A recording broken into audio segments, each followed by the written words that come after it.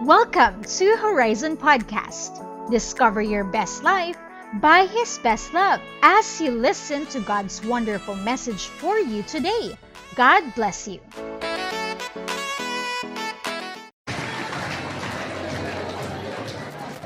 May ganon. Talaga lang Amen. Dati-rati. Lungkot ng buhay ko dati. Okay. Amen. Praise the Lord. Again, isa pa pong malakas sa palakpak sa ating Diyos na buhay. Praise God. Another life na binabago po ng ating Panginoong Diyos. Sa mga, sino po yung mga nandito na nasa life class po ngayon? Come on, can I see your hand? Okay, gising pa po ba kayo? Gising pa po, Okay. Doon sa point number 2, doon na po kayo matulog. Okay? So, excited kami sa inyo, lalo na yung mga mag-encounter. As of now, we still have, I think, 70-something na delegates na mag-encounter po. So, abangan na lang po ninyo yan. 2 linggo na lang po. Okay? Tuloy-tuloy na po natin to. Next week is your lesson 4 sa life class. Tapos, August 2 and 3, yun na po yung panabik. Panabik, tama ba? Sige nga, sabihin nyo nga sa katabi nyo, kala nyo, sige, sabihin nyo sa katabi mo. Kita nyo, bulol din pala kayo kung makapaghusga. Amen. Basta excited po tayo sa encounter po ninyo. Bagong life class, bagong encounter din po. Of course, there are some lessons sa encounter that are the same, pero may mga 2 o 3 lesson po tayo na bago. So we are very excited for you, okay? Ako po mismo magbabalik loob sa encounter. Okay, medyo matagal na rin ako hindi nag-facilitate na encounter, but dahil bago nga ang encounter po natin, so I'm coming back to do most of the sessions this coming August 2 and 3. So be excited. More than being excited, be expectant. Okay? Talagang mag-expect po tayo na kikilos po ang Lord. Ang totoo po niyan, kadalasan ang kilos ng Lord ay ayon sa ating expectation po sa Kanya. Okay? That's another definition of faith. Faith is the amount of expectation na meron kayo sa Panginoong Diyos. At kung ayon sa ating expectation, ganun din po ang kilos po ng Diyos sa buhay po natin. Can I have an amen? Sino po nag-expect ng malaki at ng marami sa umagang ito? Amen. Sabi nga po ni Ate Beth po natin, okay? Hingiin po natin yan, I-desire po natin yan. Sabi ni Tatay Rafi din natin nung Friday, sa Fusion. Okay? May mga bagay, kung hindi mo pa kayang paniwalaan, pag-pray mo lang. Doon ka lang magsimula. Gawin mo lang munang prayer request. And then tingnan po ninyo paano po kikilos ang Lord sa buhay po natin. Okay? So, we are, grabe po. This Tuesday, we have a super summit. Eagles, lions, and shepherds together. Baka magkainan po, kainin ng mga eagle ang mga lion, kainin ng mga lion mga shepherd. Okay? Yung shepherd naman, ang trabaho nila, inisin ang mga eagle. Then, hindi po, okay? So, super summit, we're coming this Tuesday. Exclusive lang po muna siya sa mga cell leaders po natin. Wednesday is our Plan 40 incubation para tuloy-tuloy po tayo. July 31, may prayer time po tayo. We're going to make it an anointing service. Now, we're going to anoint the 73 counselors para po sa August 2 and 3 na encounter. Okay? So, puro po tayo talagang ngayon, talagang kapit po talaga tayo, sandal po talaga tayo sa Holy Spirit. May na-expect po tayong matinding kilos ng Lord this coming August, September, October, November na talagang never before seen or experienced sa buong history po ng Horizon. Okay? So, this is an exciting time for all of us. Grabe po, makikilos po ang Lord mightily sa ating kalagitnaan. Tinanggap po natin last Friday ang hamon ni Tatay Rafi sa atin. 1% ng Quezon City ay aakuhin po natin. That is around 20,000 people, okay, for Quezon City alone. So, akuhin na po natin yan, okay? Ilan po ang sagot po ninyo doon sa 20,000? Sige, sabihin nyo sa katabi ninyo, ilan ang sagot nyo doon sa 20,000? Anong more? Sagot nyo ba yung mga 12 nyo? O mga iba, 144, 1728? Grabe po, So, sige, magpaparte-parte tayo this Tuesday, pagdating sa Super Summit po natin. Okay, sa mga bisita po natin, I assume we have a lot of guests.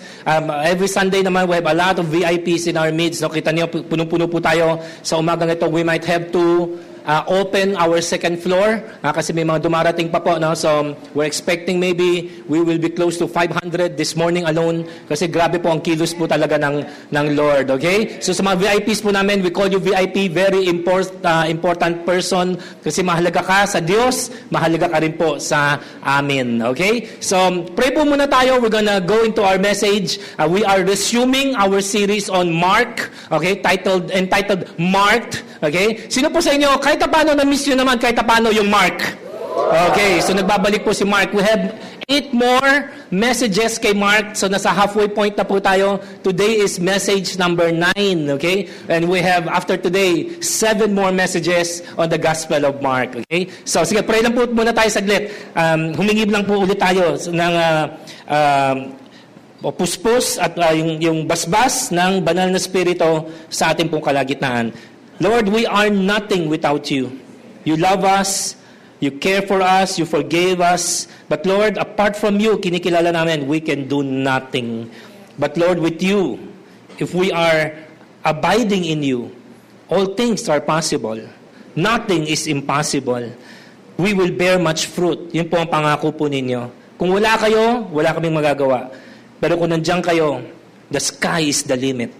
Lord, sa taong ito, 2019, hindi na namin iniisip how we started this year. Ang iniisip na po namin how we are going to finish this year. And we're expecting a miraculous, supernatural, spirit-filled, Christ-centered last 4 or 5 months ng 2019. We're going to see things that we have never seen before in the whole history ng Horizon. Sa 25 years po namin, the Lord, itong last 4 or 5 months, you're going to add 400 active disciples to Horizon. Kung paano ninyo gagawin po yan, kayo po yun, Lord. Kanina, doon sa life class, ang lesson po namin, the wind blows wherever it pleases. Holy Spirit, you are like a wind. We can never predict you. We can never see where you're coming. We can never see where you're going. But we can certainly feel you. Mga anak, naranasan ba ninyo kanina sa worship ang presensya ng banal na spirito? Of course, pwede nyo sabihin, emosyon lang yon. Okay? Pero ako naniniwala ako, yung naramdaman ninyo, walang iba kundi ang Holy Spirit yon. The wind is blowing. The wind is here. Huwag na natin siya i-contain. No? Nobody can catch the wind. Nobody can contain the wind. No one can control the wind. Let's just let the wind be the wind. Okay? So, sa araw na ito, maging sa buhay natin, hayaan lang natin ang banal na spirito ang maging Diyos sa buhay natin. Let the Holy Spirit be the Holy Spirit. Stop manipulating Him. We can ask of Him. We can request of Him. But stop manipulating Him. Let God be God in our lives. Lord, dito sa Horizon, we leave this room for you. This big room that we cannot do, this big room we cannot fulfill, na kayo lang po ang kayang gumawa. Para pag nagawa po, na-accomplish, alam naming lahat, ay hindi kami ito. Ginawa namin part namin, pero hindi kami ito. Diyos ito. This is nothing but the work of God. This can be nothing but the move of God in our lives. Lord, we want to see you move mightily and begin it today. Lord, we pray for our VIPs that you will open their hearts and thus open their eyes and open their ears so that they may know the truth that is in Jesus Christ alone, the truth that will set us free. Lord, for those of us who already know you, we pray for a fresh encounter with you. Lord, gaya ng kinanta namin kanina, leave me astounded, leave me amazed, show us your glory. Oh, let heaven invade. Oh, Lord, namimiss din po namin kayo. Come, Lord, visit this church. Visit your people, Lord. Touch our hearts.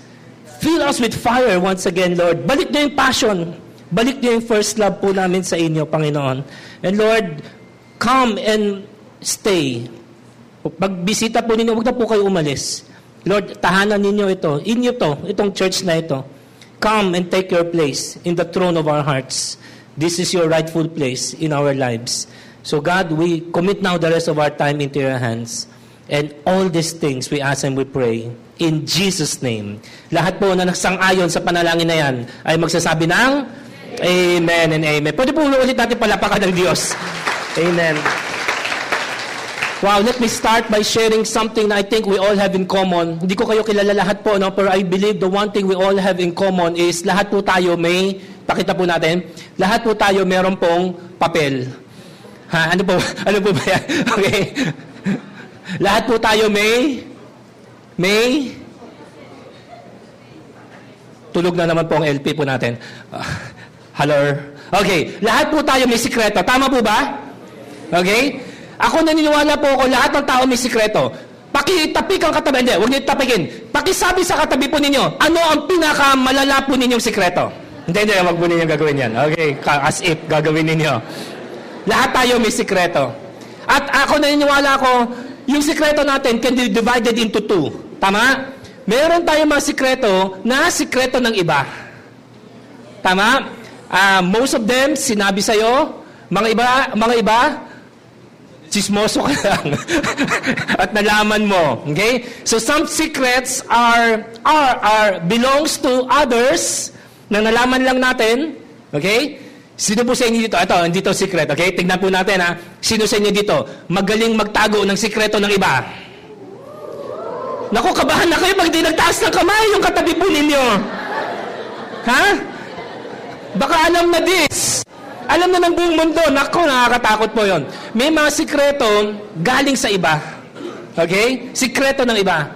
Pero, I think kalahati po ng sikreto natin, atin. Atin po talaga. Pag-usapan natin yung sikreto natin.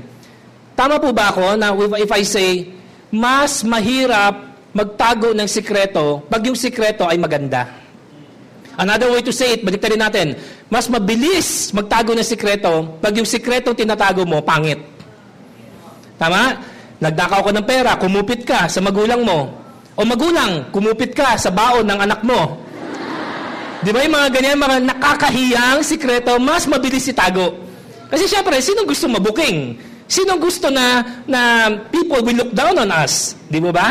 Pero yung mga magagandang sikreto, kunwari, minsan lang natin nagawa, kunwari, naglalakad ka sa Cubao, sa EDSA, may nakita kang pulubi, tapos na-touch yung heart mo, tapos ang pera mo sa bulsa, 100 na lang, tapos binigyan mo yung pulubi ng 20 pesos, tapos sumingin ka pa na, pahingin ng sukle. Okay? Minsan ka lang gumawa ng ganyan, pero diba ang hirap itago yung ganong sikreto? Parang gustong-gusto natin agad i-share sa ibang tao yung magandang nagawa po natin. Okay? So it's harder to keep a secret if it is negative. It's, tama po ba? It's easier. Okay, it's easier, I should say, no? It's harder if it's a good thing, if it's something positive. Bakit natin pinag-uusapan po ito? Naniniwala po ba kayo, si Jesus may sikreto din? May sikreto po si Jesus. Pero unlike most of us or many of us, ang sikreto ni Jesus baliktad po sa sikreto po natin. Karamihan sa atin, ang sikreto natin ay yung mga pangit. Okay? So, tayo ayaw natin sabihin sa iba yung mga pangit nating sikreto. Bakit? We want people to think highly of us. And sometimes, if we are honest, we want people to think more than who we really are. Bagabang totoo niyan, ganyan lang tayo. Pero gusto natin pakita sa ibang tao, ganyan po tayo. That's why we keep our secrets. Si Jesus baliktad. Tingnan po ninyo ako. Si Jesus ganito. Pero, meron siyang tinatagong sikreto. Okay? Hindi po dahil sa ganito siya na gusto pong maging ganyan, kundi ganyan siya, pero pinipilit po niya na maging ganito lang muna. Bakit? Bakit pinapaliit ni Jesus ang kanyang sarili? Dahil hindi po natin kakayanin kung ipapakita po sa atin ni Jesus yung buong, hindi naman pagkatao, no? Yung buong pagka-Diyos niya. Nakuha po natin? There's a secret that Jesus longs to tell us. There's a secret that Jesus longs to reveal to us. Pero Jesus knows our capacity. Alam ni Jesus, hindi natin kakayanin. Okay? There's such a thing as too much of a good thing. Pag sobrang ganda, hindi po natin kakayanin po. No? Meron pong stampo sa Bible na sabi doon, huwag kang magbibigay ng ginto o ng diamante, okay, sa baboy. Bakit? Kasi hindi ma-appreciate ng baboy. Okay, nakuha natin yung analogy na yan, no? Hindi ko sinasabing baboy ka. Yung katabi mo. Okay, hindi pa, ha? Pero parang ganun, no? Na parang Jesus is the treasure. There's nothing wrong with the treasure. There's something wrong with us. Unless we change, unless we grow, we will never appreciate the real treasure, who is Jesus Christ Himself. But one time, pakisabi nga malakas, one time. One time po, malapit na mamatay si Jesus, sabi ni Jesus, it's time for me to reveal my secret. Not to the full. Hindi pa rin po yung buo. Kasi hindi natin kaya yung buo.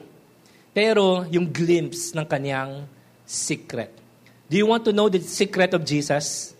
Who is interested to know the secret of Jesus? Okay? Pakita ko po sa inyo, no? Of course, from the Bible. Our message today is marked by glory. Ano pong ibig sabihin po nito? Okay, ito po yung passage natin. Mark chapter 9, verse 2 to 8. After 6 days, Jesus took with him Peter and James and John and led them up a high mountain by themselves. And he was, ito na yun, transfigured before them. Ano yung sabihin ng transfigured? Okay? Kung meron tayong tinatawag na disguise, na ano yung usually disguise? Na ito yung totoo may itsura, tapos maglalagay ka ng either makeup, costume, o mga props sa katawan po natin para hindi mo maging kamuka yung totoo mong itsura. Okay? Transfigured naman is in a sense baliktad. Okay? Ang transfigured naman ay tinatanggal mo yung mga props, mga costume, mga wig, okay? Para i-reveal yung totoong ikaw. So baga ba, kung disguise is putting on, pwedeng sabihin ang transfigure is actually putting off.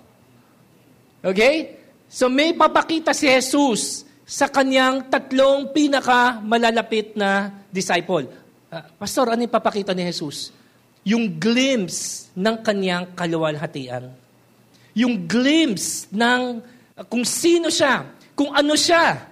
Okay? Before He came to earth. Kasi naniniwala po tayo si Jesus ay Diyos na nagkatawang tao.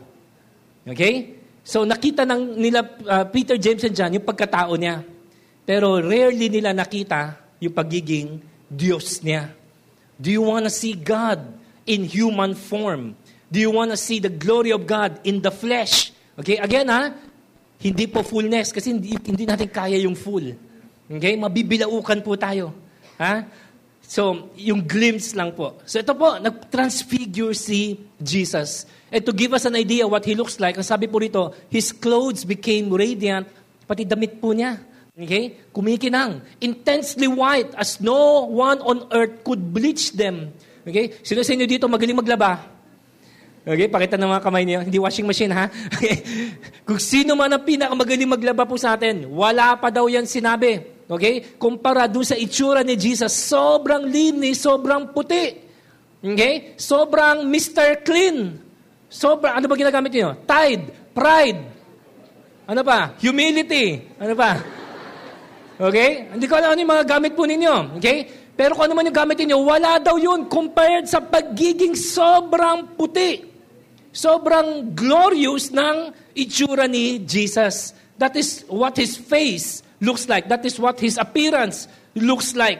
And then, there appeared to them Elijah with Moses, and they were talking with Jesus. Okay? And Peter said to Jesus, Rabbi, it is good that we are here.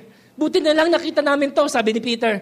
So, sabi ni Peter, parang wala na po siyang balak bumaba po sa lupa. Okay? Wala na siyang balak bumalik sa kanyang normal life. Sabi niya, alam mo, I can stay here forever. I can live here forever. Man, this is a glimpse of heaven. Walang tao na nakadating sa langit. Walang tao na nakakita ng langit ang gusto pang bumalik sa lupa. May mahal kayo sa buhay? Na sure kayo na sa heaven? Okay? Hindi ko alam kung nasa heaven sila. That's not for me to judge. Pero alam natin, ano sabi ng Bible? If anyone is in Christ, no, he is a new creation. The old has gone, the new has come. Kung may mga mahal po tayo sa buhay, na alam ninyo na sa heaven na. Okay? Huwag na po natin naisin pa na bumalik sila. Okay? Kung may mga nanay, tatay tayo, of course, namimiss natin sila. Lolo, lola, okay? O loved ones na nasa langit na po. Of course, namimiss natin ang mga mahal natin sa buhay. Ako po, wala na rin po akong tatay. Si Mami Rosana niya, wala na rin pong tatay. Okay? So, we miss our dads. Pero, we believe they are in heaven. So, hindi na po namin nanaisin na bumalik pa po sila. To ask them to come back is selfishness. Because yung mga mahal natin sa buhay na alam mong namatay, na tinanggap si Kristo sa puso nila, they will never wanna come back. Si Peter, nakita lang niya yung glory ni Jesus. Ano sabi niya? Sabi niya, Lord, gawa tayo ng tent. Isa sa'yo, isa kay Moses, isa kay Elijah. What is Peter saying? We're gonna live here forever. Di na nga naisip ni Peter, di ba? Kunwari, kung ako si James, ako si James, Peter, titira tayo dito. Wala na tayong dalang pagkain. Wala tayong dalang tubig. Wala tayong dalang pangpalit ng damit. Wala tayong dalang sabon. Parang Manila dito, walang tubig. Amen, di ba? Hindi nila naisip yun. Because one glimpse of the glory of Jesus, you don't want to live. Meron akong lesson sa life class. Yung sabi ko, if you are in Christ, you are home. Okay, lesson 1 ko yata po yun, learning from our mistakes. And if you are home, never stray away. Any step away from Christ is getting lost. Oo. Alam, tumalikod ka lang, kahit na isang hakbang lang, palayo kay Jesus, nawawala ka na agad. Home is the presence of Christ. Yung si Peter, Peter has seen a lot of miracles. Peter has loved ones. Alam ba din niya may asawa si Peter?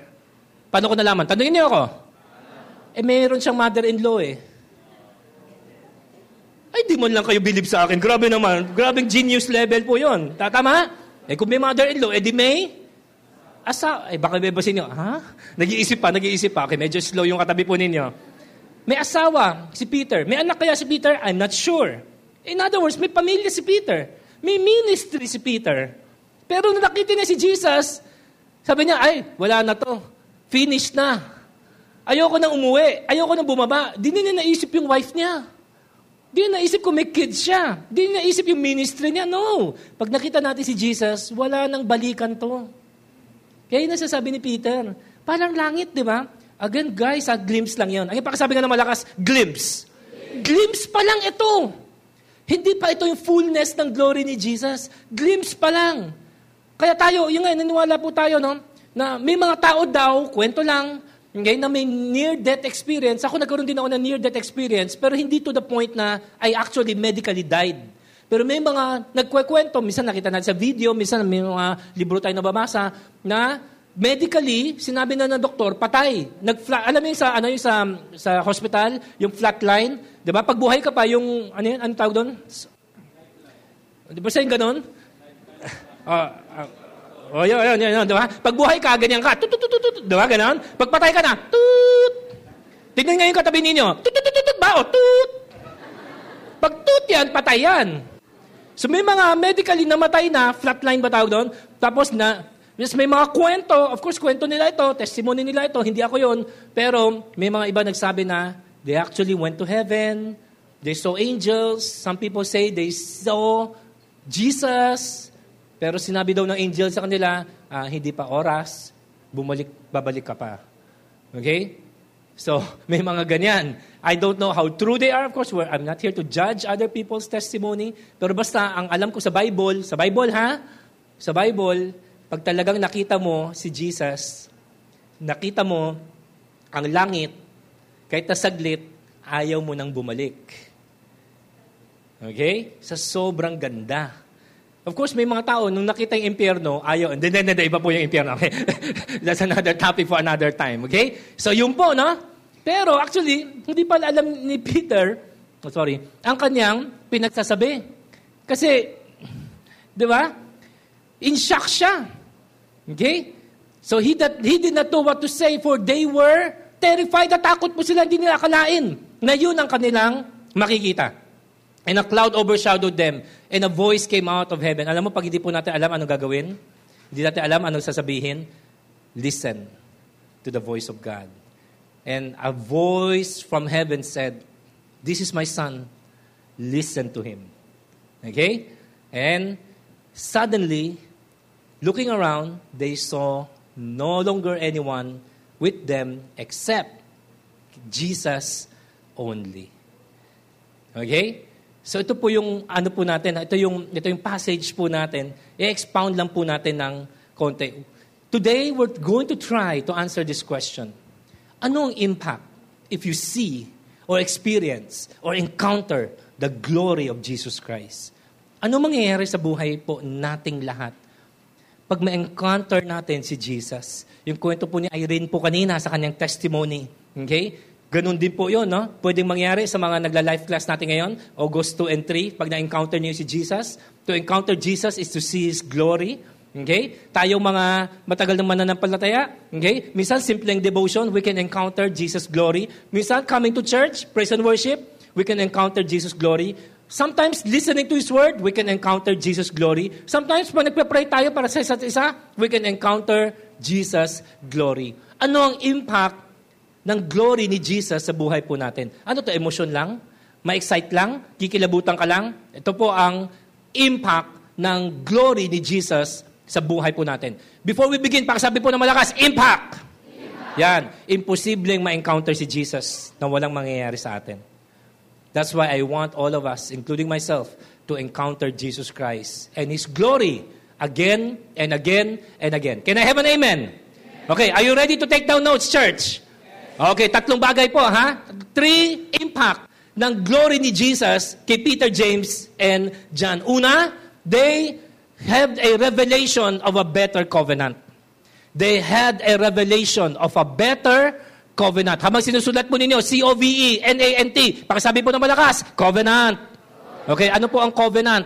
Okay? Ang covenant po ay pagtipan. Ang Bible po ay hinati sa 2 covenant. Okay? Old covenant, new covenant. Ano ang old covenant? Ang old covenant po can be summarized by these words, the law and the prophet.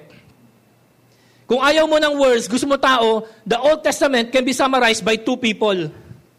Sino yon? Moses and Elijah. Kwento natin mabilis. Ang Old Testament po ay hindi para sa iyo, hindi para sa akin. Amen? I-clear lang po natin yan, ha? Pakitapik yung katabi, pakisabi sa katabi, hindi pala para sa atin. Hindi atin ang Old Testament. Ang Old Testament ay para sa Israel. Maliwanag? Ang Old Testament ay para sa Israel. Okay? Ito po ang pakipagtipan ng Diyos sa Israel. Na sa Old Testament, ito yung model. Parang ano yung model? Ang model ni God ay ganito. Pipili si God ng isang model. Isang modelong bansa. Na sabi ni God, papakitaan ko ito ng kakaibang pagmamahal. Bibigyan ko sila ng papakita ko sa kanila, paparanas ko sa kanila, kakaibang karanasan, kakaibang kapangyarihan, lahat na. Okay? The love of God, the glory of God, the power of God, miracles, signs, wonders. Okay? Lahat. At ang pangako niya, sabi niya sa Israel, kung susunod kayo sa akin, I will make you a model nation. And all the nations will turn to me because of you. Yun po ang model. Nagigets niyo? Okay? Now, sabihin ko sa inyo yung totoo. The Old Testament is a failure. Okay, mahiya. Hindi ko sinabi, failure ang Bible, ha? Pero take me in context. The Old Testament is a failure. Bakit po siya failure? Kasi meron nga New Testament. Kailangan ba ng New Testament kung nag-work yung Old Testament? Nakuha? Pinapakita ni God sa Old Testament na kahit ano pang gawin niya, short of touching our heart, we will not change. Okay? Diba? Mga matao, Pimans, kung totoo ang Diyos, pati siya magpakita. Ano ngayon kung magpakita siya? Di, kung nagpakita siya, di maniniwala ang mga tao. Psst! Hindi na ako nagmumura, mabatok na lang po ako ngayon Okay? Ayoko na I'm keeping my mouth pure, okay? Psst! Di ka ba nagbabasa ng Bible? Sa Old Testament, nagpakita ba ang Diyos sa Israel? Oo. O nagbago ba Israel? Hindi. Sino nagsabi, pag nagpakita ang Diyos, magbabago ka? Di ba? Pimans, bakit hindi po si God gumawa ng mga signs and wonders? O bakit? Sa Old Testament, may signs and wonders? Oo. Nagbago ba? Hindi. Siguro kung meron man, short-lived. Pansamantala. Temporary, pero hindi long term. So sabi mo, Pimans, ba't hindi bigyan ng mga matitinding mga revelation na galing sa langit? Ano bang Old Testament? Di puro revelation ni God to, di ba? The best teachings. Saan ba nakuha yung mga constitution natin? Hindi ba sa 10 Commandments? Di ba? Yung ethics po ng buong mundo. Saan ba nakuha? Hindi ba sa Bible? Ang Bible po ang pundasyon ng laws. Sa mga konstitusyon ng ibang mga bansa. Ang standard ng ethics sa iba't ibang mga tribo. Maganda yung mga ethics, maganda yung mga law. Pero nagbago ba ang tao? Hindi. Nakuha po natin?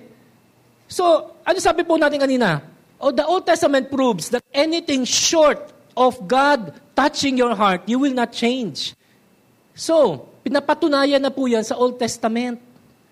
Okay? Dinaan po sa reward. Hindi nakuha sa reward. Dinaan sa parusa. Kasi iba sa atin ganito Pimas, ako magbabago ako pag re-rewardan mo ako.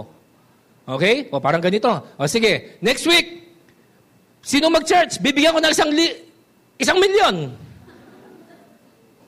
O mag-church kayo. Di ba? Pero magbabago ang puso niyo sa ganyan? Hindi. Balik rin natin. O sige, ganito. Sino hindi mag-church po next week, susunugin po namin ang bahay. Diba? Alam mo si Liam Neeson? I will find you, I will hunt you, and I will burn down your house. Ano kala niyo? Magche-church na. Okay, baka magche-church ka outwardly, pero inwardly. Magbabago ka? Hindi. Kasi ang pagbabago from the inside out. So sabi ni Jesus, kailangan pala ganito. Patawarin ko na muna sila sa kanilang mga kasalanan. Okay? Tapos, to ensure change, when I accept my sacrifice on the cross, I will send the Holy Spirit to live inside of them. That's the only way people will change. That is the new covenant. That is the New Testament. Ang New Testament, hindi na God and Israel, kundi God with anyone and everyone.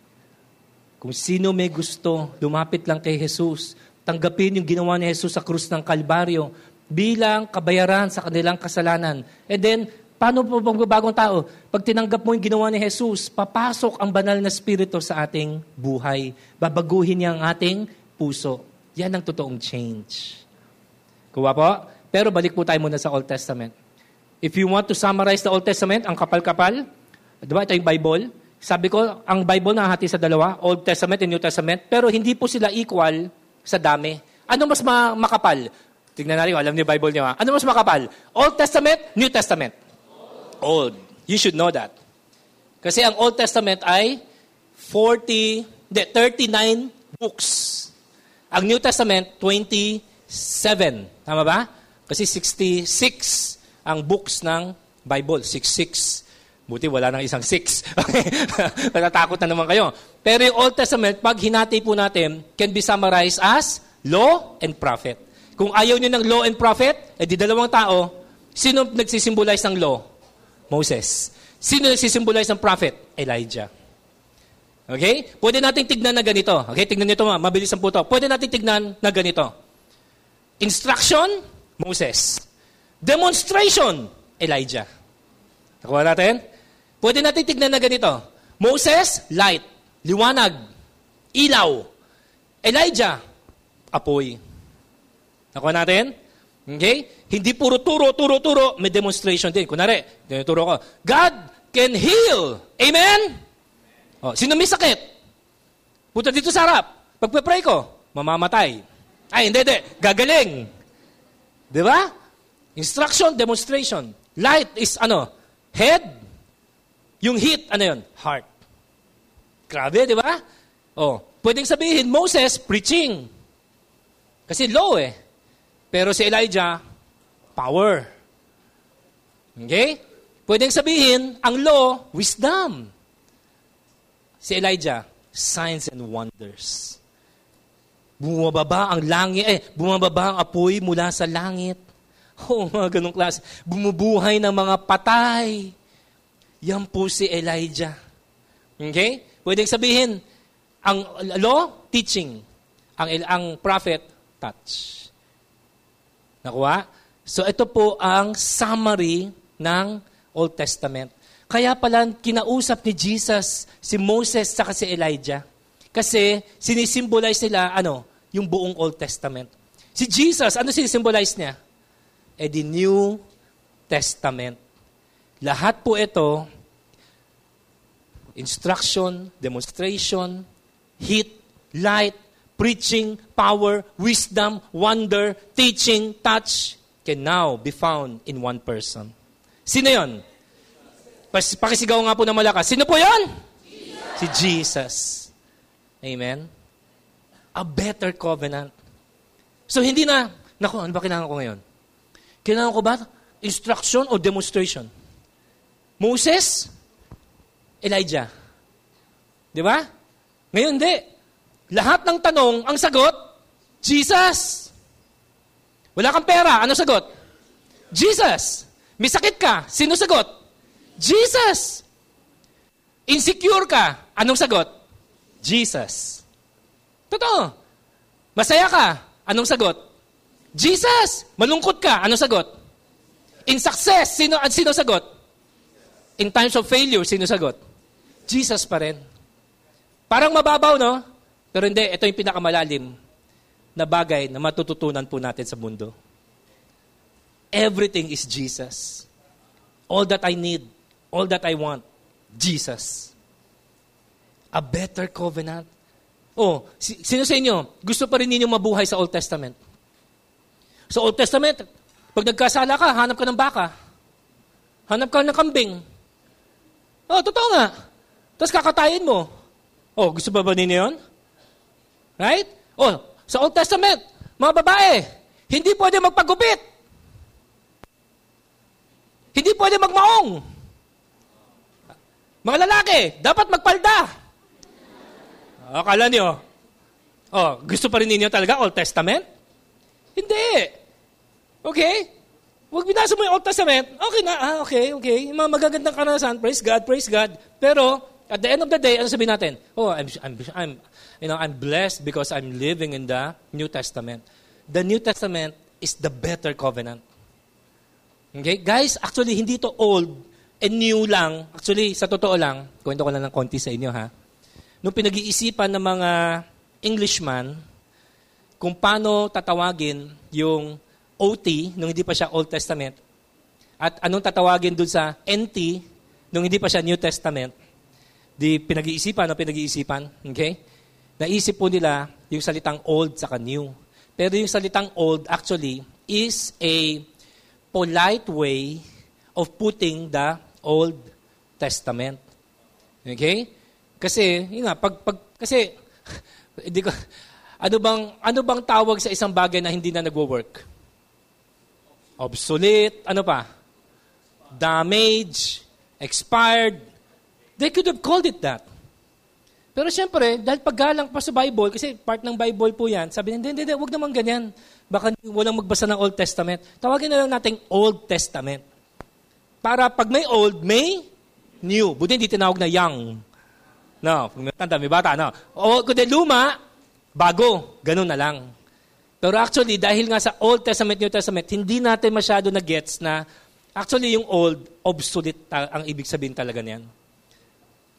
It doesn't work. Madami bang maganda sa Old Testament? Of course, I preach from the Old Testament. May mga lesson ba sa Old Testament? May mga principle ba sa Old Testament? Yes. Pero the Old Testament as a way to salvation, it does not work. The Old Testament has never saved a single person. Lahat ng mga nasa Old Testament, ang kanilang faith ay New Testament faith din. Kasi lahat sila nagkasala, so they look forward to a future Messiah. E di New Testament din, wala pang New Testament, pero yung faith nila, pang New Testament. Walang tao naniniwala sa Old Testament maliligtas. Bakit? Sa Old Testament, magkasala ka, hahanap ka ngayon ng hayop, magsasacrifice ka ngayon. Hintayin mo ngayon kung tatanggapin ng Diyos yung sacrifice mo o hindi. Ganun po sa Old. Pero niliwanag po sa New na actually symbol lang din pala yon. Walang hayop sa balat ng mundo o sa lupa na makapagligtas po sa atin. Amen? Symbol lang pala po yon. Sino sinisimbolize ng mga hayop na yon? Si Jesus. The Lamb of God who takes away the sin of the world. So aren't you glad you are in the New Testament? Si Moses, si David, Abraham, lahat po sila, though nasa Old Testament sila, they have New Testament faith. Nakuha ninyo? They have New Testament faith. Huwag naman sana tayo na nasa New Testament, we have Old Testament faith. Hindi, nasa New Testament ka. You must have New Testament faith. What is New Testament faith? That it is by grace that you have been saved through faith, not of yourself, not of good works, so that no one can boast. Yun po ang New Testament faith. Bakit ka maliligtas? Dahil po kay, pakisigaw po na malakas, dahil po kay, Jesus. Mas malakas pa po, dahil po kay, Jesus. Amen. He is the new covenant. He is the New Testament. He is the better testament. Kaya sabi po ni Jesus na Matthew 5:17, do not think that I have come to abolish the law or the prophets, but I have come not to abolish them, but to fulfill them. So, ibig sabihin, si Jesus, siya lang ang bukod tangi na He perfectly obeyed the law, He perfectly embodied the prophets. Okay? So, nung namatay siya sa cross, siya lang ang kwalipikado na mamatay para sa ating mga kasalanan. Kaya po, sino man sumampalataya po sa Kanya, ang perfection ni Jesus, ipapasa po sa atin, ang kasalanan natin, pinako natin po sa cross. Yun ang ibig sabihin po ng finulfill niya ang law and the prophet. So, nag-uusap sila ni Moses sa Elijah para ipakita na the Old Testament, obsolete na ito. It doesn't work. Okay? Ngayon, nagbabasa pa ba tayo ng Old Testament? Yes. Para saan? Lessons na lang. Lessons, principles, okay? Pero hindi na po, tayo naghahanap ng principles sa Old Testament para maligtas tayo. Kundi naghahanap na po tayo ng principle, how do I live the Christian life to the fullest? And then we look back sa mga Old Testament principles na applicable pa para po sa panahon po natin ngayon. Pero hindi na po para sa kaligtasan. Nakuha po natin? Pag binasa niyo yung Old Testament na hindi ka ligtas, patay kang bata ka. Kasi kung lahat yan i-fulfill mo, sige, tignan po natin kung sino po makakapunta ng langit. Pero kung binasa niyo yung Old Testament, naligtas ka na, ang laking benepisyo ng Old Testament. Can I have an amen? Nakuha po natin, ha? Kaya ito po sulat po natin. Jesus, because we are in the New Testament. Because He is the New Testament. He is the better covenant. Therefore, ano sabi po natin? In practical terms, Jesus is everything you will ever want or need. Okay? Hindi sinabing hindi na mahalaga ang Old Testament. Okay, Old Testament, may mga principles dyan. It will work. Okay? May mga character ni God na nireveal sa Old Testament na makakatulong po sa atin to get to know God better. Okay? May mga modelo, may mga heroes sa Old Testament na we can learn from. Okay? So, pangbuhay po yan. Pang sanctification po natin. Okay? Hindi para sa justification natin. Pero mula po ngayon, everything you want, everything you need, na kinino? Na kay Jesus. Again, pwede po pakisabi na malakas, Jesus! Okay, pwede po ba natin palakpakan po ang Lord? Nakuha po natin, a better covenant. Okay? Huwag po kayo, paano po si Moses saka si Elijah? Alam mo si Moses saka si Elijah, they are more than willing to concede to Jesus. Ha? Hindi po sila nakipagkompetensya kay Jesus. Okay? Bagawa sila, alam mo, kami bagawa sa concert, opening act lang kami. Si Jesus yung main act. Okay? Bagawa sa movie, sila sidekick lang. Si Jesus yung bida. Okay? So yun po ang po doon. Kaya nga po, later, nung di ba nag-stammer si Peter, ano pinagsasabi ni Peter? May boses daw sa langit. Ano sabi nung sa langit? Peter, shut up. And sabi niya, listen to Him. Hindi them. Ano pinigyan mo ng him sa them? Spelling na naman. Kailangan mo ito. Ang him ay singular. Ang them, plural. Tama? Bakit hindi sinabi ni God the Father, listen to them? Bakit listen to Him? Sino yung Him? Para clear, verse 8. After that, they saw no one else except Jesus. Para clear kung sino yung him. Baka kasi may iba pa sa inyo yung isip, baka naman si Moses yung him. Baka naman si Elijah yung him. O para wala nang kaduda-duda, si Jesus yon.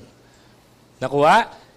Si Elijah at saka si Peter, more than willing, si Elijah at saka si Moses, more than willing, manahimik para lang pasalitain si Jesus. Nakuha natin? So tayo, wag po natin i-elevate si Moses above Jesus. Wag mo i-elevate si Elijah above Jesus. Si Elijah nga, tsaka si Moses, sila mismo nagsasamba kay Jesus Okay? If I know yung nag-uusap sila, si Elijah, tsaka si Moses, nakaganyan lang. Nakikinig lang. Si Jesus yung salita ng salita. Si Pedro nga lang yung nagsalita aside from Jesus. Mamaya, merong may redempting. Mamaya, kaya. Pero nakuha po natin, marked by glory, ibig sabihin, nagpapasalamat ka. Yeah, thank God for the Old Testament. Pero hindi mo ipagpapalit yung covenant na meron ka ngayon para sa Old Testament.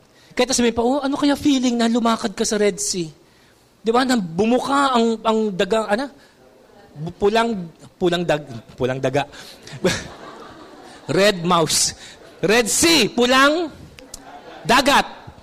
Oh yeah, minsan ba parang ang sarap imaginein, ano kaya feeling, diba? Nung may mga 10 plagues, mga ganyan. Yeah, minsan, ako din minsan, I find myself imagining, pero pag naisip ko, diba, siguro sa langit naman, baka naman nung time na nangyari, binidyotape po ni God. Diba? Bakit? Sa langit may videotape. Naniniwala ba kayo? May PowerPoint. May video testimony rin. Binidyo siya. I'm sure yan. Binidyo ng mga angels yan. Pagkakyat natin ng langit, sabi ni God, gusto ba ninyo makita? Ano yung mismong nangyari dun sa parting ng Red Sea? Gusto mo makita paano binuhay ni Elijah yung si ganyan? Gusto nyo makita yung mga leon? Yung panahon ni Daniel? Tignan niyo yung mga katabi niyo. Diba? Nakikuha po ninyo? I'm sure, lahat ng na-miss natin sa old, one way or another, baka naman ma-replicate, maipalabas, maipakita, documentary sa langit. Kaya hindi po natin pagpapalit po yung New Testament. Okay, again, can I have an amen?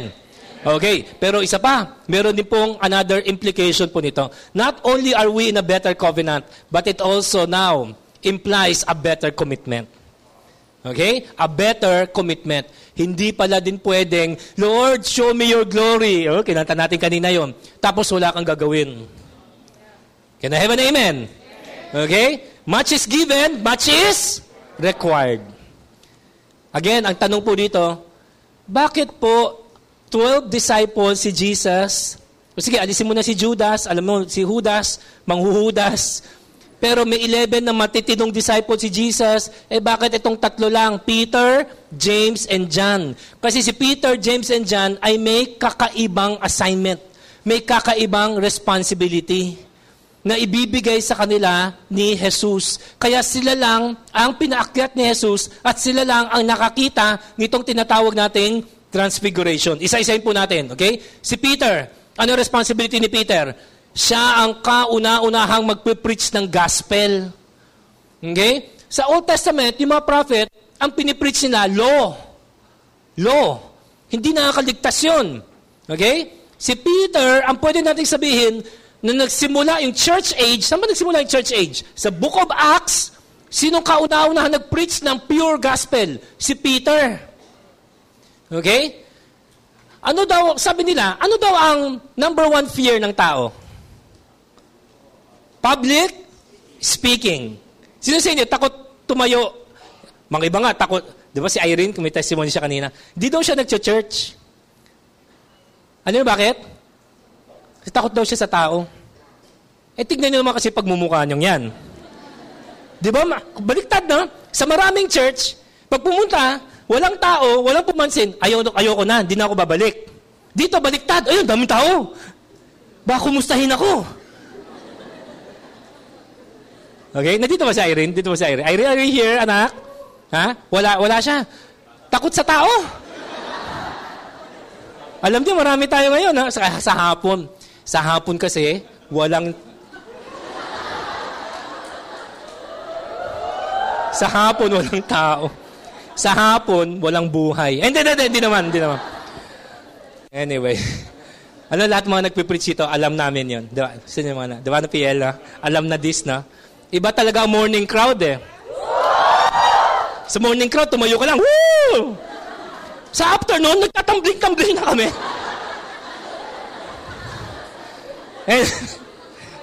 Ay, nako. Baka gusto niyo mag-double service, mamaya, para tulong. Ang hirap mag-preach sa hapon talaga. Ay, grabe po talaga. Oo. Anyway, di ba, sabi daw nila, ang number one fear daw ng tao, public speaking. So ako, di ko alam kasi ako mahilig ako dito. Pero, alam po ninyo, yung tinatawag na Day of Pentecost, ang Day of Pentecost kasi piyesta sa Israel, lalo na sa Jerusalem. Jerusalem kasi parang capital po nila, no? Lahat ng mga tao, mga Jew from other provinces, some from other nations, nagdadagsaan, para kung alam niyo yung mga Muslim na mga kaibigan po natin, ha? Meron sila yung Ramadan, yung may mga iba pumunta ng Mecca, tama, no? Nagpipilgrimage po sila. Parang ganun po ang Pentecost.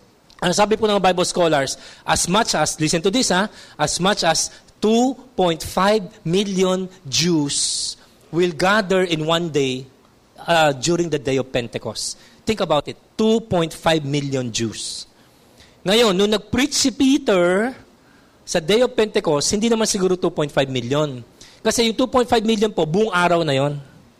Okay? O sige, sabihin na lang po natin 10%.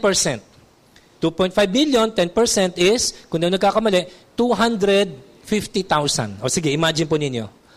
250,000 na katao.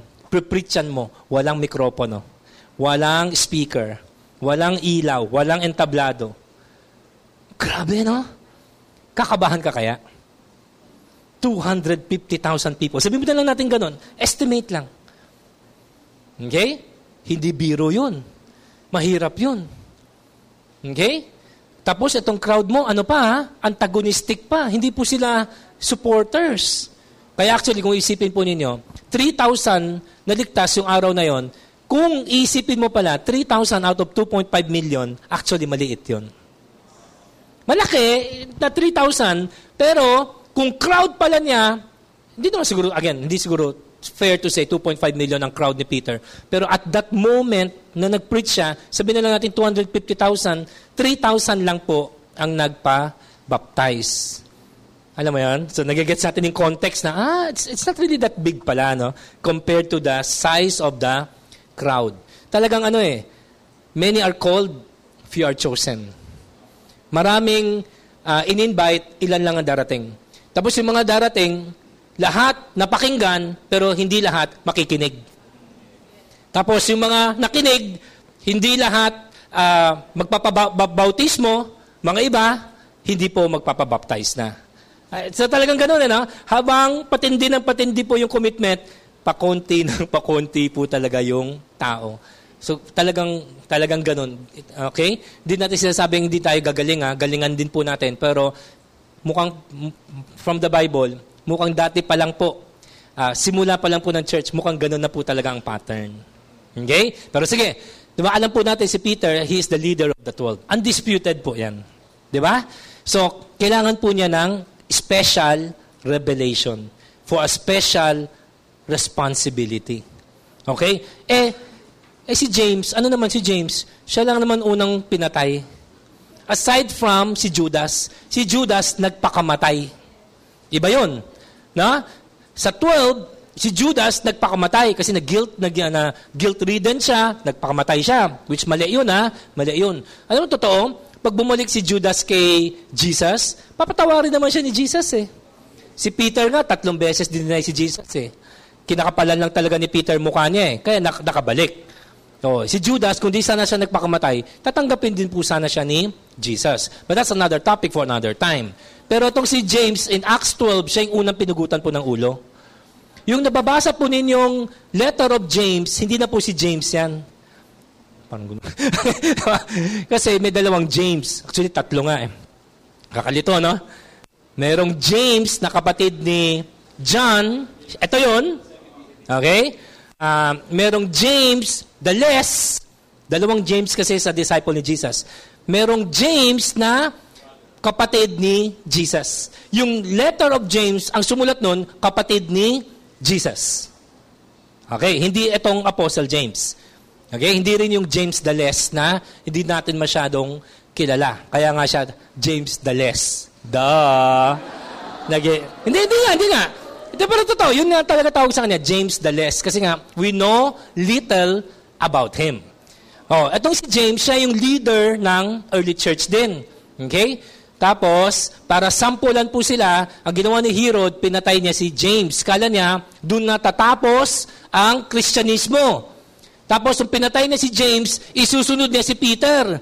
Hindi ko alam bakit ang sovereignty ng Lord, si James, hinayaan ni God, mapugutan ng ulo. Si Peter, the night before he was to be beheaded, he escaped from prison. Tanungin niyo ako bakit? Hindi ko alam. Sabi ko lang Sovereign nga ang Lord. Minsan, ang role mo, mamatay. Minsan, di ba sa inyo, ang role nyo, makulong. Minsan, sa inyo, ang role nyo, makatakas. Tanungin niyo na katabi niyo, ano role mo? Mamatay? Makulong? Makatakas? Hindi, totoo nga, di ba? So, hindi natin alam bakit. Hindi naman sabi, baka mas yung fate ni James. Hindi naman siguro. Wala lang. Kailangan talagang may mauna. It so happens, it so happens, ang pinili ni God na maunang mamatay, si James. Alam ba ninyo, lahat ng mga apostle died of martyrdom. So una-unahan lang. Si James lang yung nauna. Kaya nga siya may revelation eh. Bakit? Kasi kung kunwari, una pa lang, kunwari, pupugutan siya ng ulo. Sabi ng mga Roman soldier, James, bago ka namin pugutan, bigyan ka namin ng last chance, mag-recant. Sige, sabihin mo lang na, Caesar is Lord. Hindi si Jesus. Hindi na namin tutuloy ito. Okay, ano? Siguro sabi ni James, di ba? Neck mo. Ito talaga. Neck ko pala. Siyempre, neck niya eh. Tinuluyan. Pag kunwari, ang leader mo, kunwari nakita mo, leader mo, tinali sa puno, tapos susunugin. Tapos, sige, bago namin sunugin, bigyan ka namin ng chance. Recant, okay. Si Jesus ba ano siya? Lord o hindi? Ikaw naman sinabi mo, Lord, hindi sinunog ka. Tapos habang sinusunog ka, kumakanta ka pa, like a fire. Okay. May encourage kayo, hindi? May encourage, magpapasunog din kayo. Sa impyerno nga lang yung mga iba. Di ba nagagets nyo? Kaya si James, yung example niyan, grabe si James, pinugutan na ulo. Pero hindi nag-recant. Hindi nag-deny. Hindi tumalikod. Di siyempre, tumapang ang mga disciple. Di ba sabi niya, si James nga, nagpapugot ng ulo, tayo pa kaya? Mahirap yung unang mamatay, ha? Lahat ng unang mahirap. Sino sa inyo dito? Kayong unang Christian sa inyong pamilya. Di ba mahirap? Mahirap yung mauna. Okay? Ikaw yung sasalo ng mga persecution, ikaw sasalo ng mga misunderstanding, di ba? Ikaw yung unang babansagan na, sira ulo! Di ba? Pag sinabihan ka ng magulang nyo, sira ulo, sabi mo, Ma, kino ba ako nagmana? Hindi, wag ganun. Okay. Huwag niyo seryosohin, Ma'am. Seryoso. Uy, baka nandito yung magulang niyo, ha? Uy, mga na... Mama, Papa, joke lang. Kayo naman. Hindi na kayo mabiro. Kasi kayo, sabi kayo nagsabi na sira ulo yung anak niyo, di ba? Mana-mana lang yan, nanay. Mana-mana lang yan, tatay. Di po ba? Isang pa ba magmamana yung anak niyo, kundi sa inyo. Okay? So, pero of course kayo, naki-Lord na po kayo. Praise the Lord po dyan. Okay? Ano naman si John? Si John, siya yung huling mamamatay. Mahirap din yung mahuli. Di ba? Ito yung kinakwento nga po. Si John daw, hinulog sa kumukulong mantika. Sino-sino dito gustong maluto sa kumukulong mantika? Ano ka, lechon? Okay? So, hinulog sa kumukulong mantika, pero, nag-survive. Hindi, totoo. Nag-survive. So, nung nakita ng mga sundalo, buhay pa. Naawa po sila, inalis po siya doon. Okay? Tapos, sabi ng emperor, by this time, iba na yung emperor, hindi na si Nero, si Dionysius na, sabi ni Dionysius, by that time daw, ang kwento, si John was around 80 plus. Sabi na natin 80 plus, 85 yata, 86 80 plus years old. Grabe, di ba? 80 plus years old, hinulog ka sa kumukulong mantika na buhay. Grabe, di ba? Kala nyo, makunat na.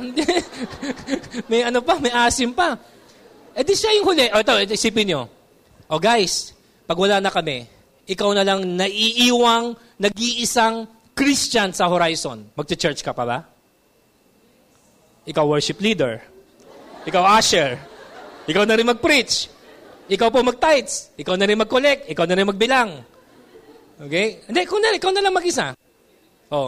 Magpapatuloy ka ba? Si John, of course, hindi sinabing siya na lang ang Christian. Madaming Christian na nung namatay siya. Pero siya na the last of the apostles. Patay na si Peter, patay na si Paul, pati si Paul, patay na. Nauna pang namatay si Paul kaysa kay John. So, kapatid niyang si James, of course, unang namatay. The rest of the disciples namatay. Biro mo, ikaw na lang po naiiwan. Pag ikaw na lang po naiwan, you're the last Christian to live on the face of the earth. Will you continue to serve God? Mahirap yun. So nakita po natin, mahirap po yung responsibilidad nila. Mahirap yung ikaw yung kauna-una magpipreach ng gospel. 250,000 people preach the gospel against a hostile crowd. Okay? Kung tingin nyo ngayon, hostile yung mga nambubuli sa inyo. Imagine 250,000 of them. Biro mo, sinabihan kayong lasing. Kasi nag-speak in tongues po sila eh. Sabi ng mga tao, mga lasing yan! Sabi ni Peter, paano kami lasing? Umaga pa lang. Di ba? Anong umaga pa lang, lasing na? Hindi naman siguro ganon. Sabi niya, hindi. Holy Spirit ito. Tapos nag-preach siya. O biro mo, 250,000 people. Tapos at least 3,000 of them said, what must we do to be saved? Grabe, di ba? Kaya sabi mong konti yung 3,000 from 250,000 estimate, pero still, 3,000 is 3,000. Ang gandang simula pa rin ng church. Simula ng church, day 1, 3,000 agad ang members. Apart from the 120,000 na nasa upper room. Mahirap yun. Tapos ikaw maglilid ng mga apostles. Ikaw yung parang kuya-kuya. Parang mga ano natin, di ba? Network natin. Pagpatay na lahat ng mga eagles. Tatayo ba yung mga strong second? Di ba? Yun po yun. Wala na si Jesus eh, physically. Si Peter na ngayon ang leader nila. Hindi mabilis na responsibilidad. Kaya siya may revelation. Si James, unang papatayin. Okay? Kailangan niya maging good example and model to the rest of the Christians. Hirap gawin. Si John, huling mamamatay among the apostles. Mahirap mag-isa. Okay? Oh. Kaya sila may special revelation. Ito po ang sulat po natin, ha? God's revelation will match the level of my responsibility. Kaya pala, di ba? Kasi kung nagtataka kayo, Pimans, di ba favoritism yan? Di ba 12 disciples? Sige, alisin mo na si Judas, di 11. Ba't hindi po sinama ni Jesus yung all 11? Para pantay-pantay. Hindi, ito yung totoo. Gusto niyo malaman yung totoo? Tanungin po ninyo ako. Okay.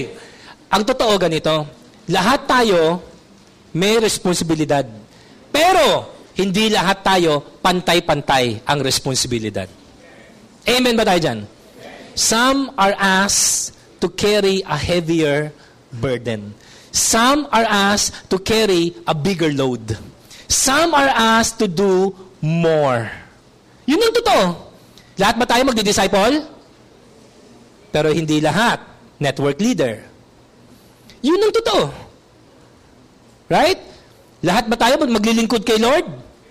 Pero hindi lahat tinawag maging pastor. Even among kaming mga pastor, hindi lahat senior pastor. Iba ang burden pa ng senior pastor. Yun ang totoo. Kunwari, kung kilala niyo sila Pastor Cesar. Sila Pastor Cesar na may tinatawag nating apostolic anointing. Pag sinabi apostolic, ibig sabihin, ginagamit siya ni Lord, hindi lang sa isang church, but maging sa body of Christ, all over the world. Pag ganyan, apostolic ang tawag natin sa ganyan. Apostolic anointing. Si Pastor Cesar, hindi lang pastor, ayaw lang siguro niyang magpatawag na apostle, pero truth be told, he is really an apostle. Can you imagine ang ganung kalaking responsibility? Yung church mo, tapos yung mga taong, mga pastor pa, na nagtitiwala sa'yo from all over the world. Isipin niyo kung ilan si Bishop Oriel. Hindi biro ang responsibility ni Bishop Oriel. Si Tatay Rafi natin, hindi biro ang responsibility ni Tatay Rafi bilang isa sa National 12. Nakuha po ninyo? May level yan. May degree yan. Lahat tayo, mayroon tayong bare minimum. Kunwari, lahat magdi-disciple. Lahat magde-devotion. Lahat magta-tithes. Yes, may bare minimum lahat. Pero, much is given, much is required. But at the same time, to those whom God requires more, God reveals more. Is that fair? Amen, di ba? So, alam ni God eh. May iba sa atin, ganun. Sige, tingnan niyo yung kamay ko. Lahat tayo, let's say ganun. Ito responsibility natin, lahat. Pagsabi ng malakas, lahat. O let's say lahat ganyan. Pero may mga iba ganyan. May mga iba ganyan. May mga iba ganyan. Di ba? May mga level talaga na talagang hindi pa natin maabot. Minsan baka ayon sa maturity, mga iba siguro ayon din sa ating gifting, mga iba siguro ayon din sa ating fruitfulness. Kasi sabi sa Bible, he who is faithful with little will be entrusted with much. So minsan, tinitingnan din ni God, tinetest ka ni God sa maliit na bagay, hindi ka nakapasa, hindi ka talaga aabot sa mas malalaking bagay. Yun ang totoo po. Hindi po favoritism po yan. Stewardship po yan. Okay? Sabi mo, Pimans, bakit sila ganyan lang? Ako ganyan. Oo, ganyan ka nga. Pero alam mo, ang kilos naman sa'yo ni Lord, ganyan din. Pag hindi mo nararanasan ang kilos ni Lord, ayon sa pagtawag sa'yo, I'm tell you the truth, hindi kasalanan ni Lord. You miss the revelation. Baka para kang si Peter, nung nakita ng hindi sa manahimik, shut up and listen and learn, daldal ka ng daldal. Wala kang matututunan kung nagdadaldal ka. Tama? O baka na may revelation si Lord, tulog ka. Pwede po yun. Nakuha po natin? Pero kung anong tawag sa'yo ni Lord, ganun din po ang level ng revelation na sa'yo. Ganun din ang anointing niya sa'yo. Di ba? Sabi nga nila, di ba? Whom God calls, He equips. Those with greater calling, God equips more. Make sense? Ganun lang din po yun. So wag din po tayo na unfair. No, ganun lang. Kailangan may maging leader ang mga apostle pag namatay na si Jesus. Di si Peter. Hindi biro maging leader. Amen ba tayo dyan? Hindi biro. Pero, sasama ka ni Jesus sa mountain. Meron kang kakaibang revelation na ikaw lang. Minsan, naghahanap tayo ng may mauuna. Okay? Kailangan talaga ng model eh. Of course, yung Old Testament model, again, sa salvation, doesn't work, ha? Pero yung general principle na, in everything, kailangan ng prototype. Kailangan ng model. Kailangan ng example. Diba? Kasi may mga tao, pag nag-cast ka ng vision, hindi nila makita eh. Sa maraming tao, to see is to believe. Kailangan makita nila. Literally makita nila. Buti na lang. Like for example, dito po sa Horizon, meron tayong isang network na model. Ito po yung Abarain Network. Hindi, totoo. Amen? Baka gusto nyo po sila palakpakan, model po sila. Diba? Kasi kung magsasabi kayong hindi kaya, meron tayong model. Diba? Pimans, imposible yung 144. Alam mo ba, attendance ng Abarain last week, 145? Sino pa magsasabing hindi kaya? Diba? Kung walang model, pwede talaga kayo mag-excuse. Pimans, hindi kaya. Paano mga to? Pimans, kasi mga estudyante matitigas ulo eh. Kalahati sa kanila, estudyante, na matitigas ang ulo. Pero proud. Hindi, nag-guess muna natin. Ano bang excuse mo? Sige, ganito. Pimans, kasi puro kami professional. Ilan sa mga abaray na primary, mga nagwo-work? Lahat walang trabaho! Diba? There's always an excuse until it is done. Ganun lang naman kasi lagi eh. May iba, aminin na natin, magpakatotoo tayo. Ang sabi sa Bible, we walk by faith but not by sight. Pero ang totoo, pwede ba magpakatotoo ang inyong pastor? Maraming Christian, we walk by sight and not by faith. To see is to believe. Pag hindi nakita, hindi totoo. Pag hindi nakita, hindi papaniwalaan. Kaya, sabi ni God sa aming mga pastor, mga pastors, I know that. Kahit anong sabi ko sa Bible, walk by faith, not by sight. Yeah, yun talaga ang ideal. Pero ang tao talaga, generally, pati Christian, walk by sight, not by faith. Lahat na lang hindi kaya, lahat na lang imposible, lahat na lang excuse until it is done. Ngayon, meron na tayong, okay, kaya ba talaga mag-12? Madami na nag-form ng 12. Kaya. Ngayon, kaya ba talaga mag-144 na isang network? Last week, may nag-145. Kayo ba magsasabi ngayon sa akin, hindi kaya? Kasi matitigas ulo ng estudyante. Kalahati ng 145 na yan, estudyante. Kasi working po lahat ng mga primary. Kalahati ng primary ng, hindi lang kalahati siguro, more than kalahati, o baka kung di man lahat. Working. Di ba? Ito, sabihin ko sa inyo, 5 months. Kaya ba natin magdagdag ng 400 members in 5 months? Siyempre, 5 months, hindi kaya yan. Gawin natin! Pag nagawa, tinuyo, kaya pala. Lahat naman po ito, nakikita natin ngayon, nagsimula naman po ito, pangarap lang eh. Pangarap lang naman lahat to eh. Di ba? Sila Kuya Noel, sila Malen. Sila pa ba? Sila Dr. John dito ba? Sila Iban. Naabutan ninyo yung maliit na pa ang horizon. Ang liit. Lahat naman po ito pangarap eh. Ngayon nandito na. Nakikita na natin. Di ba? So ganun lang din po talaga. Okay? So si God, sabi ni God, meron talagang kailangan may mauna. Okay? Mahirap maging mauna, mahirap maging pioneer. Kasi wala kang sinusundang example. Ikaw yung example. Kaya sabi ni God, di bale, akyat ka ng bundok, may papakita akong revelation, sa'yo lang. Mahirap maging leader. Amen ba mga leader? Mga eagles, amen? Mahirap maging leader. Pero extra ang grace ni Lord sa inyo. Di ko alam kung alam niyo yan. Di ba? Tapos, mahirap din yung maging huli. Someday, someone has to take over from me. Mamamatay rin ako one day. Amen? One day, yung generation namin, mamamatay rin. And someone from the new Joshua generation will have to rise and become the Joshua of their time. Diba? Wala na kami. Ikaw yung may iwan. You are the last of your kind. Mahirap yun. Wala na yung mga contemporaries mo. Wala na yung mga peers mo. Ikaw na lang. Ikaw yung link between the old and the new. Mahirap. Pero, sabi ni God, John, akyat ka dito sa bundok. May papakita ko sa'yo. Nasa iyo lang. Kayong tatlo lang. Peter, James, and John. Kaya ako, Lord, bigyan mo ako ng 1,000. Pimas, di ka ba natatakot? May halo. Halong takot, halong kaba, halong excitement. Pero ako, alam ko, in every stage ng journey ko, yung grace sa akin ni God, nung nag-200 tayo, from 100 to 200, ganun ang grace ni God. Nung nag-500 tayo, ganun ang grace ni God. Ngayon, na mag-1,000 tayo, pag umabot na tayo doon, alam ko rin po, imamatch naman ni God yung grace niya sa akin eh. God will never give you more responsibility than grace.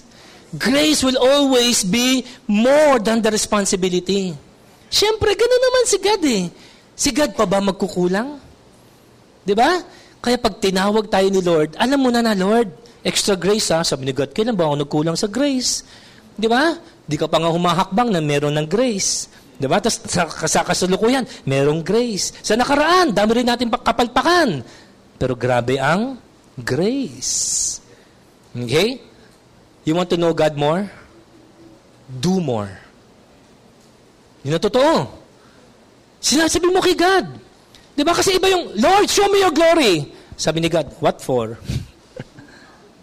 Are you going to do more? Are you going to carry more? Kasi sabi ni God, the level of my revelation will match the level of your responsibility. Ngayon, sinabi mo kay God, Lord, I want to have 12. Magpapakilala sa'yo si God in a way na hindi mo siya kilala nung isa pa lang ang disciple mo. Ngayon, sinabi mo, Lord, I want to be a leader of 144. Magpapakilala sa'yo si God in a way na hindi mo siya kilala nung leader ka pa lang ng 12.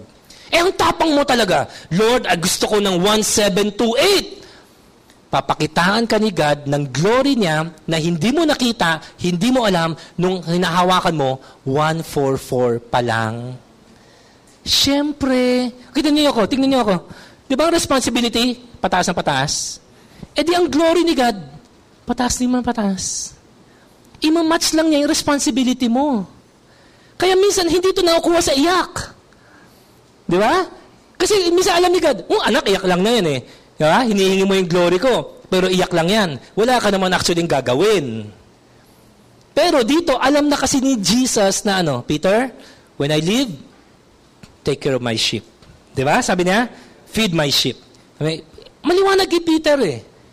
Peter, ikaw maging leader ng 12. Alagaan mo yung mga anak mo. Mga kapatid mo na ngayon parang maging anak mo na. Okay? James, kailangan may mauna. Okay ba sa'yo mauna? Okay? Pugot ulo yan. Oh, Lord, sige na, Sige na nga. John, kailangan may mahuli. Payag ka ba ikaw yung huling mamamatay? Lord, sana sabay-sabay kami. Hindi, kailangan may mahuli. Okay, sabi ni John, sige na nga. Sabi niya, come. I will show you my glory. Di ba? Ba't hindi ako takot mag-1,000?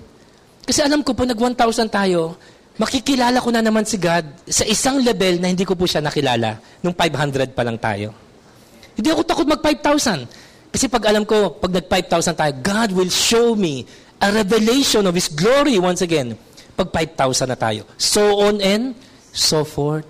Okay, bago tayo mag-move sa last point, pakitapik yung katabi. Pakisabi sa katabi, huwag kang matakot sa responsibility. Amen, meron naman palang kalakip na revelation. Hindi naman si God pala yung, di ba, dagdag ng trabaho, tapos siya, wala namang extra grace. Hindi naman pala ganun si Lord. Amen po ba tayo dyan? Okay, palapakan po natin si Jesus. Come on. And the third and the last, kanina pa natin sinasabi to, a better conversation. A better conversation. This is the New Testament way to pray. Okay? Paano ba mag-pray ang New Testament? Ito nga po, di ba? Peter said, kita niyo yun? Di ba? Verse 5, Peter said to Jesus, okay? Let us make 3 tents. Dito pa lang po, mali na. Alam niyo bakit? Bakit 3 tent? Hindi. Dapat, isa lang. Because Jesus is the fulfillment of Moses and Elijah. So, hindi po ito separate yung law, separate yung prophet, separate si Jesus. No, isa lang. Nakuha mo natin, Pero si Peter kasi, hindi nga niya alam yung pinagsasabi niya. Kasi sabi po dito, ito, binuking po siya, binuking siya ni Mark, for he did not know what to say, for they were terrified. Alam niyo ba't alam ni Mark to? Kasi ang source ni Mark si Peter. Okay? Ayaw lang siguro, o baka busy si Peter nung time na ito para magsulat. So, pinasulat niya, yung dapat, the gospel according to Peter, pinasulat niya kay Mark, kaya naging the gospel according to Mark. Nakuha po ninyo, Kaya may mga inside knowledge si Mark na si Peter ang nakakaalam. Kasi si Peter ang source ni Mark. Another way to say it, actually, is si Mark, disciple ni Peter. Grabe, no? Okay? So, di nga niya alam. Tapos ito nga po ang model. And a cloud overshadowed them, and a voice came out of the cloud, "This is my son, listen to him." Mabait lang talaga si Jesus mabait lang si God the Father, no? Very polite. Pero, ang totoo po niyan, ito po yung sinasabi, Peter, shut up. Manahimik ka. Hindi mo na naman alam yung mga pinagsasabi mo. Okay? Lord, takot kami. Bakit pag takot, kailangan magsalita? Okay? Sabi niya, listen to Him. Nakuha po natin, Okay? So, ito na ngayon po ang ating modelo. Okay? So, sulat po ninyo ito, nabanggit na natin to, pero may mga bagay talagang kailangan ulit-ulitin, Okay? Sabi po natin, nasabi na natin to before, there's a God speak message natin, but it bears repeating. The ability to hear God's voice is a solution to 1,000 problems. Okay? Look at me, Walang masama na pag nagpe-pray ka, nagsasalita ka. Pero sasabi ko lang ganito, you talking to Jesus will not change you. But you listening to Jesus will change you. Kaya kung ako ikaw, I will do more listening than talking. Nakuha po natin? Walang masama magsalita sa prayer. Yeah, of course, prayer is a conversation. Kasama sa conversation nagsasalita. Pero more than talking, spend more time listening. Dati, hindi ko na po dinala kasi ayoko magdala ng mga private journal ko. Private kasi baka mamaya misplace. Okay? Dati, merong journal, ganyang kakapal. Kasi dati, ang journal ko, yung mga prayers ko kay God. Ganyang kakapal. Kapal. Okay? Ngayon, may journal ako, ganun kanipis. Hindi pa puno. Kasi ngayon, ang gino-journal ko, hindi na yung sinasabi ko kay God, kundi ano yung sinasabi sa akin ni God. And maging honest ako sa inyo, hindi ako araw-araw, quote-unquote, kinakausap ni God. Of course, through His Word. Pero yung mga words sa akin ni God, hindi araw-araw. Medyo rare. Kaya kahit ganun lang kanipis yung notebook ko, hindi pa siya puno. Nakuha po natin? Yung mga revelation sa atin ni Lord, hindi araw-araw po yun. Okay? Kung araw-araw po kayo, natingin nyo, kinakausap talaga kayo ni God, may mga special revelation, I think 90% dun, imagination. pero yung totoong si Lord nangusap sa'yo. Okay? Very specific lang po ako sa mga thus says the Lord ko. Ito talaga sabi ni Lord. Pag hindi galing kay Lord, sinasabi ko, guys, ako lang to ha. Okay? Pero ito yung design ng puso ko. Pinag-pray ko, hindi naman sinabi ni God na no, so I assume it's a yes. Pero iba pa po yung talagang when I hear from God. Okay? For example, yung sinabi ko po sa inyo, the Lord spoke to me in Palawan. Yun talaga, revelation po yun. Nasabi ni Lord, anak, believe this. In 5 years, 2024, Horizon will have your first building. Clear yun. Nakuha po ninyo? Hindi po araw-araw ganun. Kung kayo araw-araw ganun, ay hindi ko alam. Either mas malapit kayo kay God, edi congratulations. Diba? Or baka naman, you are putting words into God's mouth. Of course, kinakausap ako ni God araw-araw through the Bible. Can I have an amen? Pero yung mga talagang may revelation sa akin si Lord, may word sa akin si Lord, yung pag nag-aasa ko, Lord, ano pong next sa horizon? Okay? Yung mga ganun, very rare po yun. Pero yung minsan kong narinig si God, gusto ko po accurate. Gusto ko tama. Kasi doon ko kayo nililid eh. Di ba? Yung pag sinabi ko, oh guys, sabi ni Lord, ito ha, di ba? Ililid ko po kayo doon eh. Eh, syempre nakakahiya naman na ilid kayo, doon hindi naman pala nangusap si Lord. Baka mamaya, pag hindi natupad, baka mamaya, pagdudahan pa ninyo si Lord. Pag pagdudahan ninyo ako, okay lang. Eh, kung pagdudahan nyo si Lord, eh, patay tayo dyan. Can I have an amen? Ha? Pero, ito po talaga ang susi. Okay? Pag sinabi, Lord, show me your glory. Are you ready to listen? Hindi yung show me your glory, tapos daldal ka ng daldal. Hindi po yun. Okay? Kasi kadalasan, pag nakita mo yung glory ni God, may kasamang revelation yan eh. So makinig ka, handa mo yung spiritual notebook mo, magsulat ka, Lord, what are you saying? Di ba? Kunwari, mayroon sa inyo, umakit ng prayer mountain. Huwag na huwag aakyat ng prayer mountain na walang notebook. Akit ka ng prayer mountain, wala kang notebook. Ibig sabihin, hindi ka nag-expect, nakakusapin ka talaga ni God. Of course, magdala ng Bible. Given yun. Pero aside from Bible, dapat meron kayong special na spiritual notebook na doon nyo sinusulat yung mga sinasabi sa inyo ni Lord. Hindi po, naku, asan yung soap ko? Alam niyo yung soap? Alam niyo yung soap? Hindi yun. Gets? Yung soap, araw-araw nating devotion yun. Hindi ko dala yung soap ko eh. Ha? Iba pa yun ha?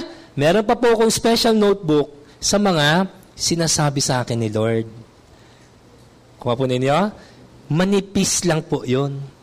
Dati makapal, kasi dati, ang journal ko, yung sinasabi ko kay God, journal ko, hindi masama yun. If some of you are doing that, hindi po mali yun. Hindi sinasabing mali yun. Pero ako, I've learned na, kakasabi ko kay God, hindi naman ako nababago. Pero yung marinig ko si God, nagbabago ako. So ngayon, I bought a smaller notebook, and then very few po. Alam mo sa isang taon, baka yung ganun kanipis na notebook, hindi pa po ubus. Nakuha po ninyo, ha? Okay? Sige, baka iba sa inyo, baka this is too much for you. Pero, most of you, nag-gets po ba ninyo?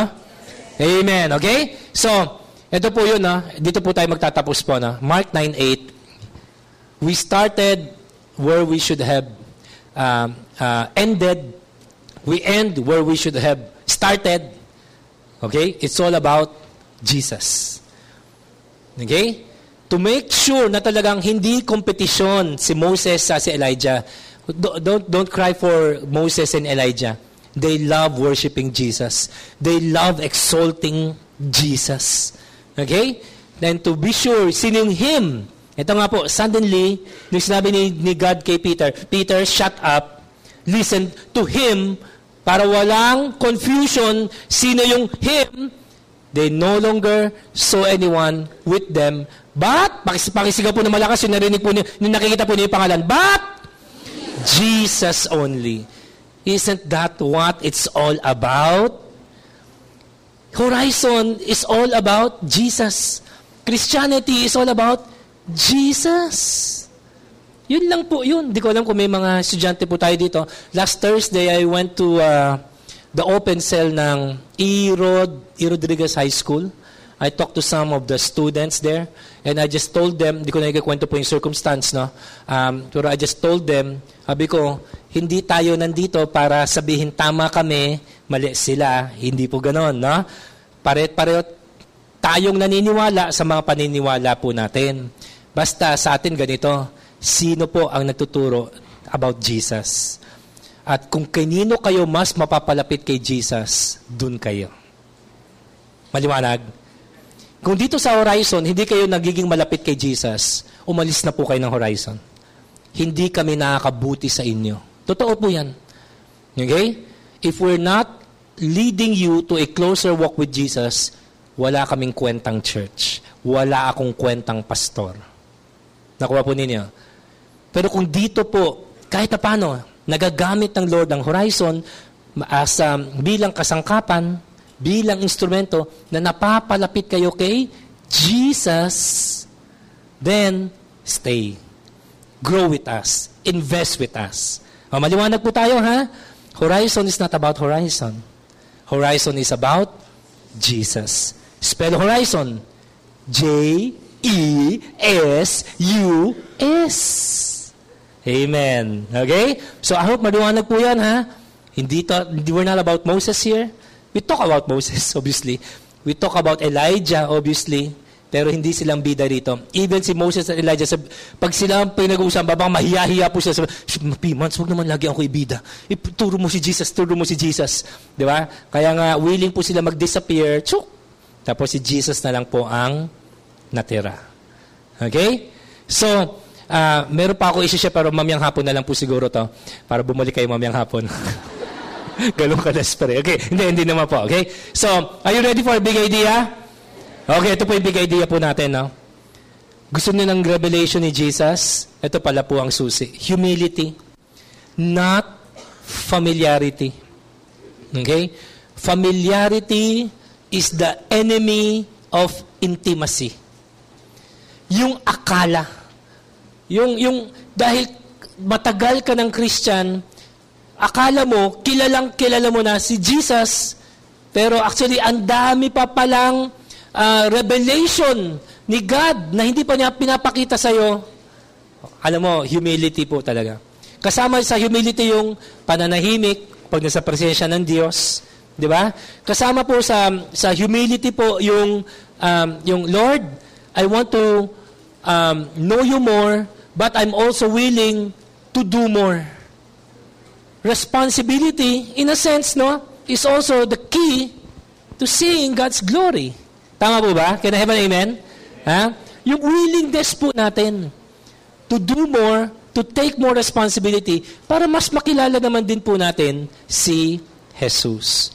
Okay? Ang tatlong pinaka nakakilala kay Jesus. Sila ang dinala ni Jesus sa bundok. Hindi na natin sure anong klaseng bundok to. Pero dun po pinakitaan ni Jesus ng kanyang glimpse lang. Glimpse pa ito. Hindi pa ito yung fullness ng glory niya. Kita mo, ano sabi ni Peter? We were terrified. Terrified? 3 taon nga ninyo kasama si Jesus. Kayo pa ba kayong matatakot? Kasi hindi pa namin nakita si Jesus na gano'n ang itsura Hindi pa namin nakita si Jesus na gano'n ang anyo Di ba? So alam mo, yan ang po ang totoo, no? Alam niyo ano yung langit? Ito, inisip ko po, Ito, isipin niyo yung langit. Ang main attraction sa heaven, hindi heaven. Ang main attraction sa heaven, si God. Tama? Bakit si God willing to spend eternity with us? Nakilala tayo ni God, di ba tayo mga tao, isa sa qualities natin, ang bilis natin magsawa. Bakit hindi na lang ginawa ni God na expiration? Na kunwari, sige, pag naniwala kayo sa akin, hindi na kayo pupunta na impyerno, pupunta kayo ng langit ng 10,000 years. Di ba? May expiration. Pero hindi. Bakit? Walang expiration. Bakit ang langit? Forever and ever and ever and ever and ever. Inisip ko, Lord, hindi ka ba natatakot na magsawa kami sa'yo? Siguro sinasabi ni Jesus, come here and I'll show you my glory. Ibig sabihin, sa langit, laging merong something na bago, something sa glory ni God na hindi pa natin na-experience before, at hindi tayo magsasawa sa langit.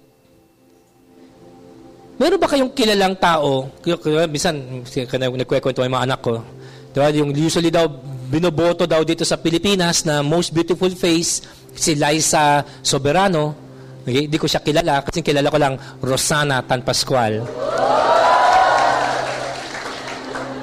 Pero may mga muka na hindi daw nakakasawa. Daw. Okay? Pero di ba ngayon, uso yung age, ano yun? Yung aging up, face up. Si Liza Soberano, gawin yung 70 years old.